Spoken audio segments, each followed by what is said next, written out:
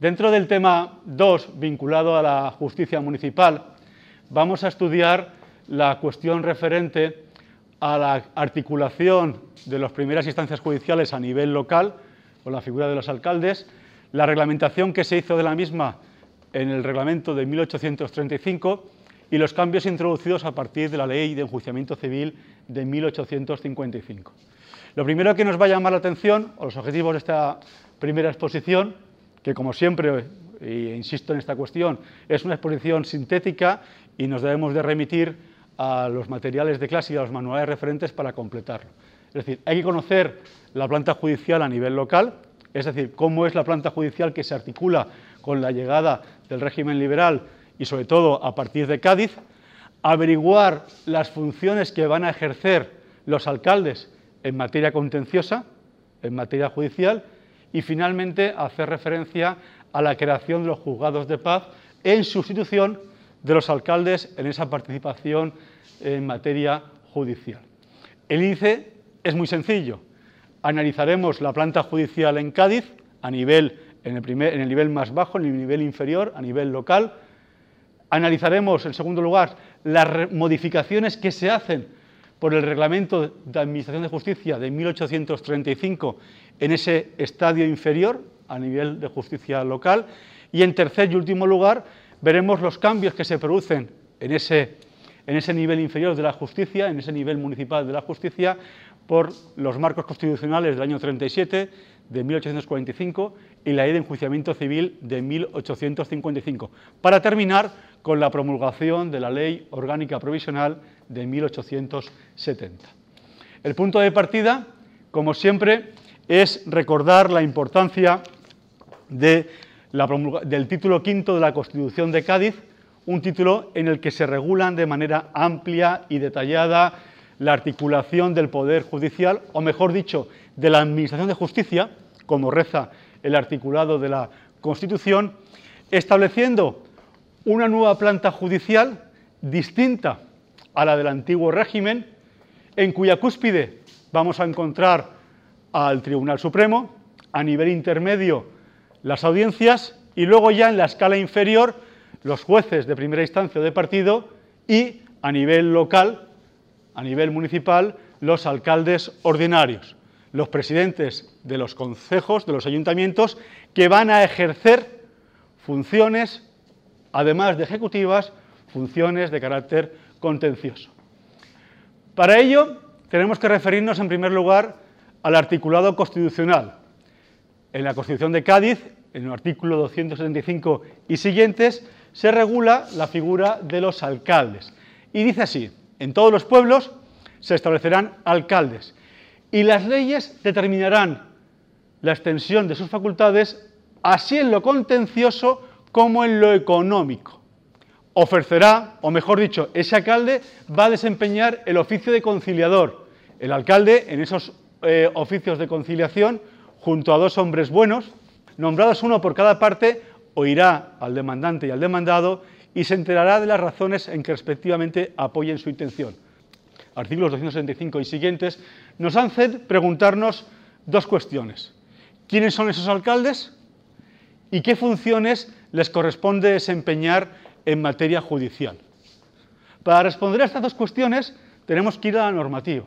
Y vamos a ir tanto a la propia normativa constitucional, artículos 312 y siguientes de la Constitución, que nos van a definir quién elige al alcalde y quién puede ser alcalde, y a un decreto de 9 de octubre de 1812, que en desarrollo del título quinto de la Constitución de Cádiz, que se refiere a la Administración de Justicia, regula las audiencias y los juzgados de primera instancia. Pero veamos en primer lugar quién es el alcalde, o quién elige a los alcaldes, mejor dicho. Los alcaldes, según el artículo 312, se nombrarán por elección en los pueblos. Los electores nombrarán a pluralidad absoluta de votos el alcalde o alcaldes. Ya sabemos, a raíz de esta legislación, de este articulado, que el alcalde es un cargo electivo que se elige en cada municipio por sus ciudadanos. ¿De acuerdo? ¿Y quién puede ser alcalde? Pues fijaros, para ser alcalde además de ser ciudadano en el ejercicio de sus derechos, no estar incapacitado legalmente, se requiere ser mayor de 25 años, con 5 al menos de vecindad y residencia en el pueblo por el que va a ser elegido. La propia legislación impide que sea alcalde cualquier empleado real, cualquier empleado público por nombramiento regio. Por tanto, vemos que el alcalde es un cargo electivo, elegido por los ciudadanos, y que no se requiere ningún requisito especial de formación o de capacitación para desempeñar ese oficio, únicamente no estar incapacitado y residir en ese municipio. ¿Cuáles son las funciones, las atribuciones del alcalde? Pues el cargo de alcalde es una institución con una naturaleza compleja o mixta, porque el cargo de alcalde, en tanto en cuanto es presidente del ayuntamiento, tiene una serie de atribuciones de carácter gubernativo, de carácter ejecutivo, forma parte de la administración local. Pero al mismo tiempo, ese alcalde también, como veíamos, como decía la propia Constitución en el artículo que hemos comentado anteriormente, también participa de las funciones contenciosas del Poder Judicial. Y en consecuencia, es alcalde para toda demanda civil o penal por injurias. Es decir, cualquier demanda en lo civil o cualquier cuestión vinculada a injurias por la vía penal, antes de acudir a la instancia correspondiente, debe de ejercerse el acto de conciliación ante el alcalde local, ante el alcalde municipal.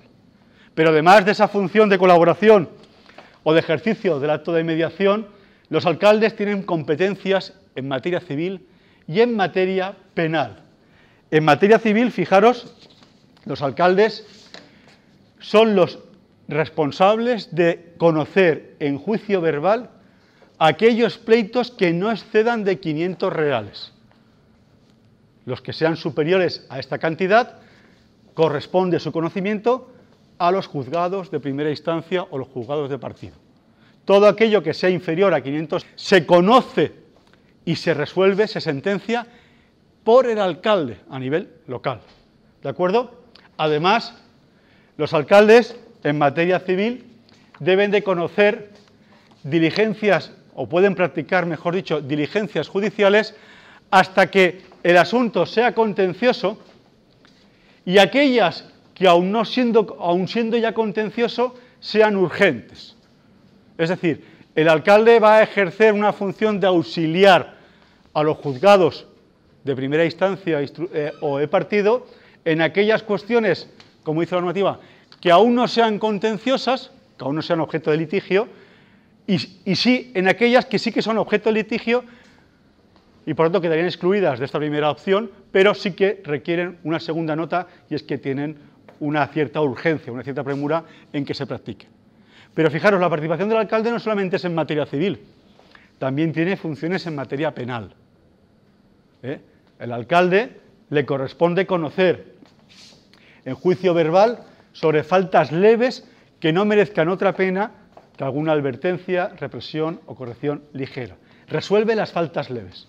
Y además, en segundo lugar, el alcalde también en el ámbito penal practica diligencias sumarias y tiene la capacidad, fijaros también el alcalde, muy importante, para detener a los reos en los casos que se les pille de manera infraganti o que haya indicios de criminalidad grave. Esta regulación o estas atribuciones del alcalde que os he puesto nos llevan a valorar la normativa de 9 de octubre del año 1812, diciendo que configura al alcalde como un órgano que presenta una doble naturaleza, gubernativa y contenciosa. El alcalde, como presidente del ayuntamiento, forma parte de la administración local y tiene unas funciones propias en esa institución, pero es que además el alcalde también desempeña funciones de carácter contencioso, que yo he enumerado: actos de conciliación en lo civil y en lo criminal, pero también resuelve asuntos en civil y en tema penal en función de cuantía o en función de si es una falta de carácter leve. ¿Esto qué pone de manifiesto? Pues que esta planta judicial o la atribución de funciones contenciosas al alcalde es una quiebra del principio de división de poderes. Es una intromisión clara del Poder Ejecutivo en el Poder Judicial, en tanto en cuanto una institución, como es el alcalde, que forma parte de la administración local y, por tanto, del Poder Ejecutivo, tiene atribuciones de carácter judicial, participa de la administración de justicia. Y esta normativa, que en principio puede parecer accesoria, en la práctica tuvo importantes consecuencias, porque en la época en la que es promulgada el decreto de 1812 aún no existía una clara división en partidos judiciales, que en España no se consigue hasta 1834, y por tanto, hasta que no se hace la división territorial por partidos y se nombran a los respectivos jueces de instancia o de partido para esa nueva distribución territorial, quien va a asumir, quien va a desempeñar, quien va a suplir la ausencia de juez profesional, de juez de partido, van a ser esos alcaldes ordinarios, esos miembros de los ayuntamientos y esa institución que forma parte del Poder Ejecutivo. ¿De acuerdo? Este marco legal va a cambiar con la promulgación de una segunda normativa, un reglamento para la Administración de Justicia de 1835. Hay que destacar que este reglamento es una norma importante para el estudio de la justicia liberal porque va a estar vigente hasta 1870. Y este reglamento, que se promulga bajo el marco constitucional del Estatuto Real, en una época de inestabilidad política, va a preservar esa naturaleza jurídica mixta de los alcaldes. Es decir, no va a establecer ningún cambio en las atribuciones de los alcaldes ordinarios en la planta inferior de la estructura judicial. Los alcaldes, en 1835, van a seguir teniendo sus funciones en materia de conciliación, ¿de acuerdo? Y además también tendrán atribuciones en materia civil. La única diferencia que observamos a la hora de regular las funciones del alcalde en el texto de 1835 es que el juicio o el conocimiento de las demandas civiles solamente se conocerán por parte de la instancia local, de la instancia municipal, cuando sean cuantías inferiores a 200 reales. Baja la cuantía y, en consecuencia, lo que está haciendo es incrementando el número de asuntos que pasan a conocimiento de la justicia profesional de los juzgados de primera instancia o juzgados de partido. Pero en la práctica también lo que hizo fue saturar, bloquear el funcionamiento de esos juzgados, porque el número de causas que iban a conocer esos alcaldes se reduce de manera considerable. Se sigue manteniendo la competencia del alcalde en las diligencias en materias civiles, siempre y cuando no sean contenciosas, y si lo fueren, aun siendo contenciosas, que tengan carácter urgente. Aquí no hay ninguna novedad respecto a la época anterior. En materia penal sí encontramos alguna diferencia. El alcalde, a partir de 1835, sigue resolviendo las faltas leves, pero fijaros, realiza primeras diligencias y arrestos cuando tenga una creencia o un argumento racional para considerar culpable al reo. Recordad que en Cádiz los requisitos que permitían que el alcalde arrestara a un reo era tenerlo, pillarlo infraganti, ¿de acuerdo? Al alcalde se le permite arrestarlo cuando tenga una creencia racional de que existe culpabilidad por parte del alcalde. Este artículo 33 del reglamento de 1835, pues si lo leemos con calma, choca con algunos de los preceptos establecidos en la Constitución de Cádiz cuando se establecía, veíamos referencias, por ejemplo, en el artículo 287 y 292 del texto gaditano, que decía: ningún español podrá ser preso sin que preceda información sumaria del hecho. y 292. Infraganti, todo delincuente puede ser arrestado y todos pueden arrestarle y conducirle a la presencia del juez. Pues bien, esta legislación que se promulga en el reglamento de 1835 contradice lo establecido en estos preceptos que acabo de citar de la Constitución de Cádiz.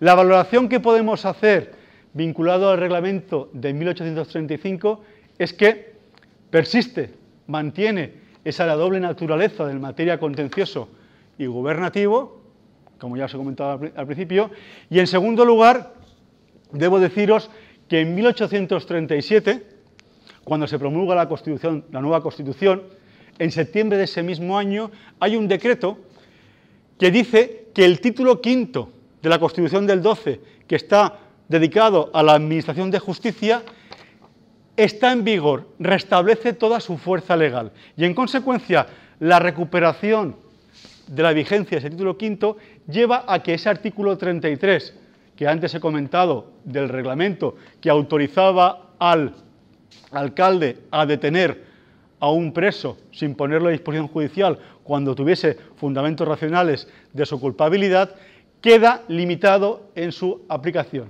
en sus funciones. ¿De acuerdo? Pero fijaros, en este devenir histórico, en este devenir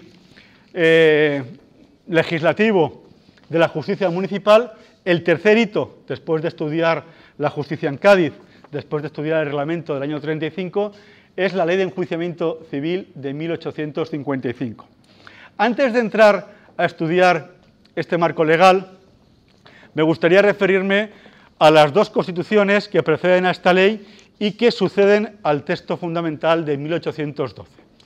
Debo deciros que el texto fundamental que más articulado, que de forma más extensa regula la función de la justicia es Cádiz.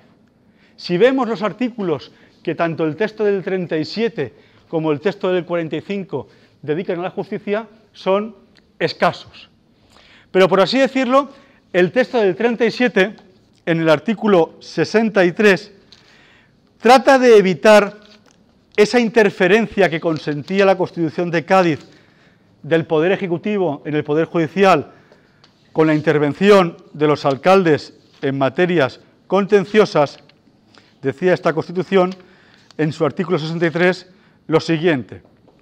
Dice: a los tribunales y juzgados pertenece exclusivamente la potestad de aplicar las leyes en los juicios civiles y criminales. ¿Esto qué quiere decir? Que en ninguna instancia distinta a los jueces y en consecuencia esa planta judicial que yo os he descrito, en la que una institución ajena a los jueces y tribunales como es el alcalde imparte justicia, choca con ese marco constitucional y por tanto queda fuera de la legalidad.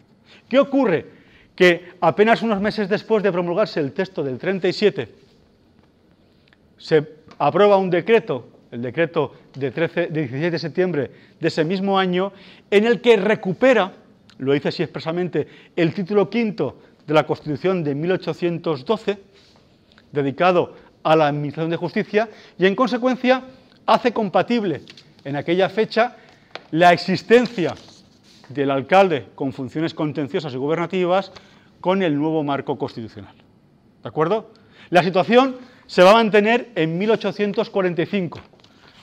Esa nueva Constitución, también en su artículo 66, atribuye de manera exclusiva, de manera específica, el conocimiento de los asuntos civiles y criminales a los juzgados y tribunales.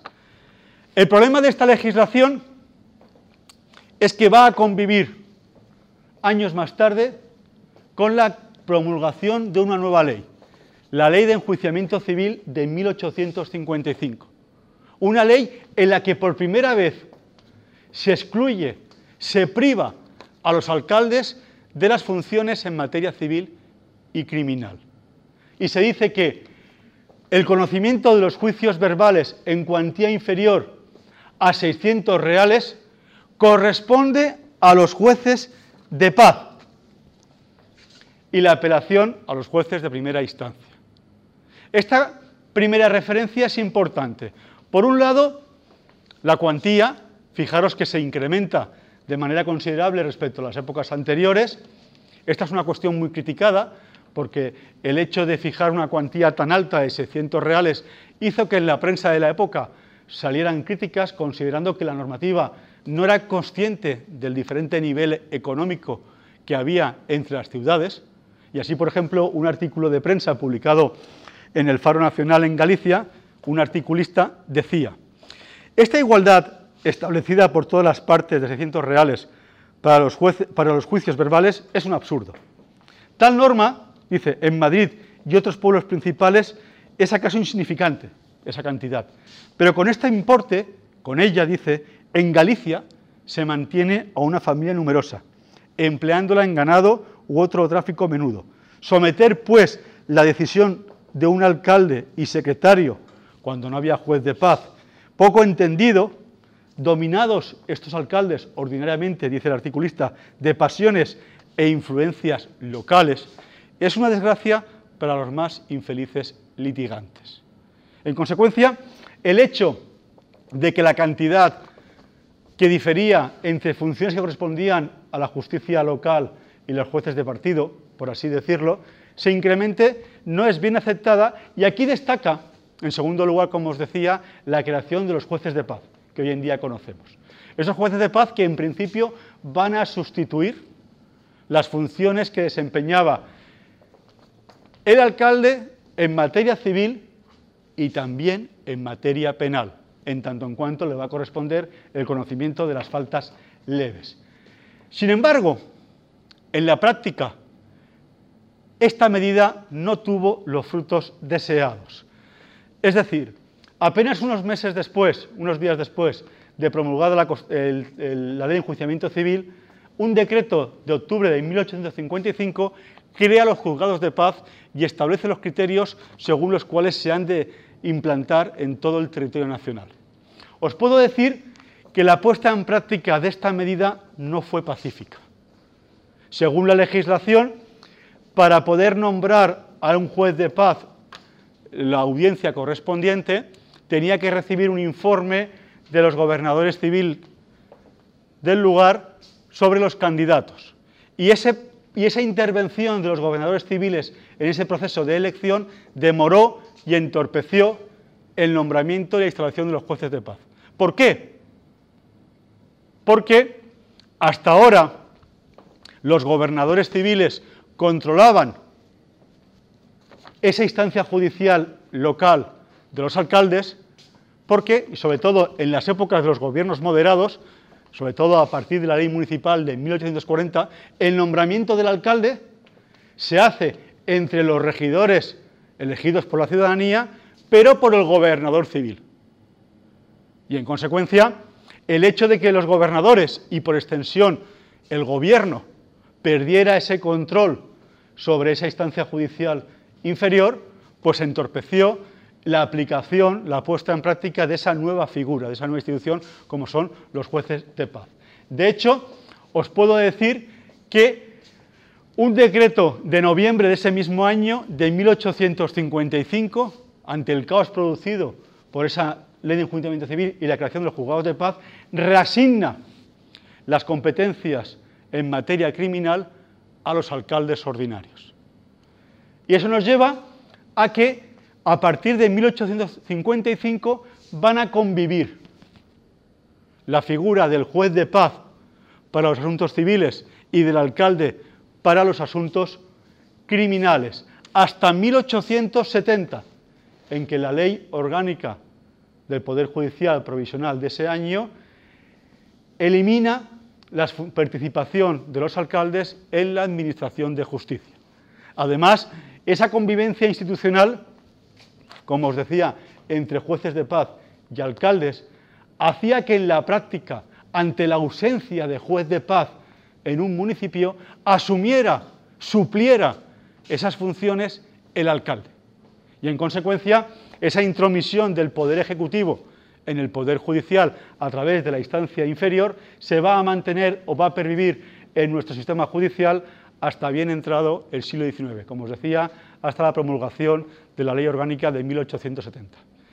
En conclusión, y para terminar esta primera introducción sobre la planta municipal, destacar o recordar que la atribución de funciones judiciales a los alcaldes, que establece el texto de 1812 y que ratifica la normativa o el decreto del 9 de octubre de ese mismo año, atenta claramente a la división de poderes. Que esa participación de los alcaldes en la administración de justicia va a ser activa y muy importante durante el primer tercio del siglo XIX, porque no existe una división territorial, porque no se crea la división en partidos judiciales hasta 1834. Y ante la falta de jueces de partido, es el alcalde el que asume sus funciones. En tercer lugar, que esa intromisión del Poder Ejecutivo en la administración de justicia, con la participación del alcalde en esa instancia inferior, va a tratar de ser solventada en 1855 con la Ley de Enjuiciamiento Civil de ese año, cuando se crean los juzgados de paz. Pero el clima político de la época, la lucha por aquel entonces entre moderados y progresistas, el interés del gobierno por no perder el control de esa instancia judicial, va a llevar al traste esa idea inicial de la Ley de Enjuiciamiento Civil de sustituir al juez de paz por el alcalde, y durante unos años van a convivir ambas instituciones, el juzgado de paz para los asuntos civiles y el alcalde para los temas criminales, hasta la promulgación, como os decía anteriormente, de la ley de 1870, en el que los alcaldes pierden ya definitivamente esos atributos contenciosos.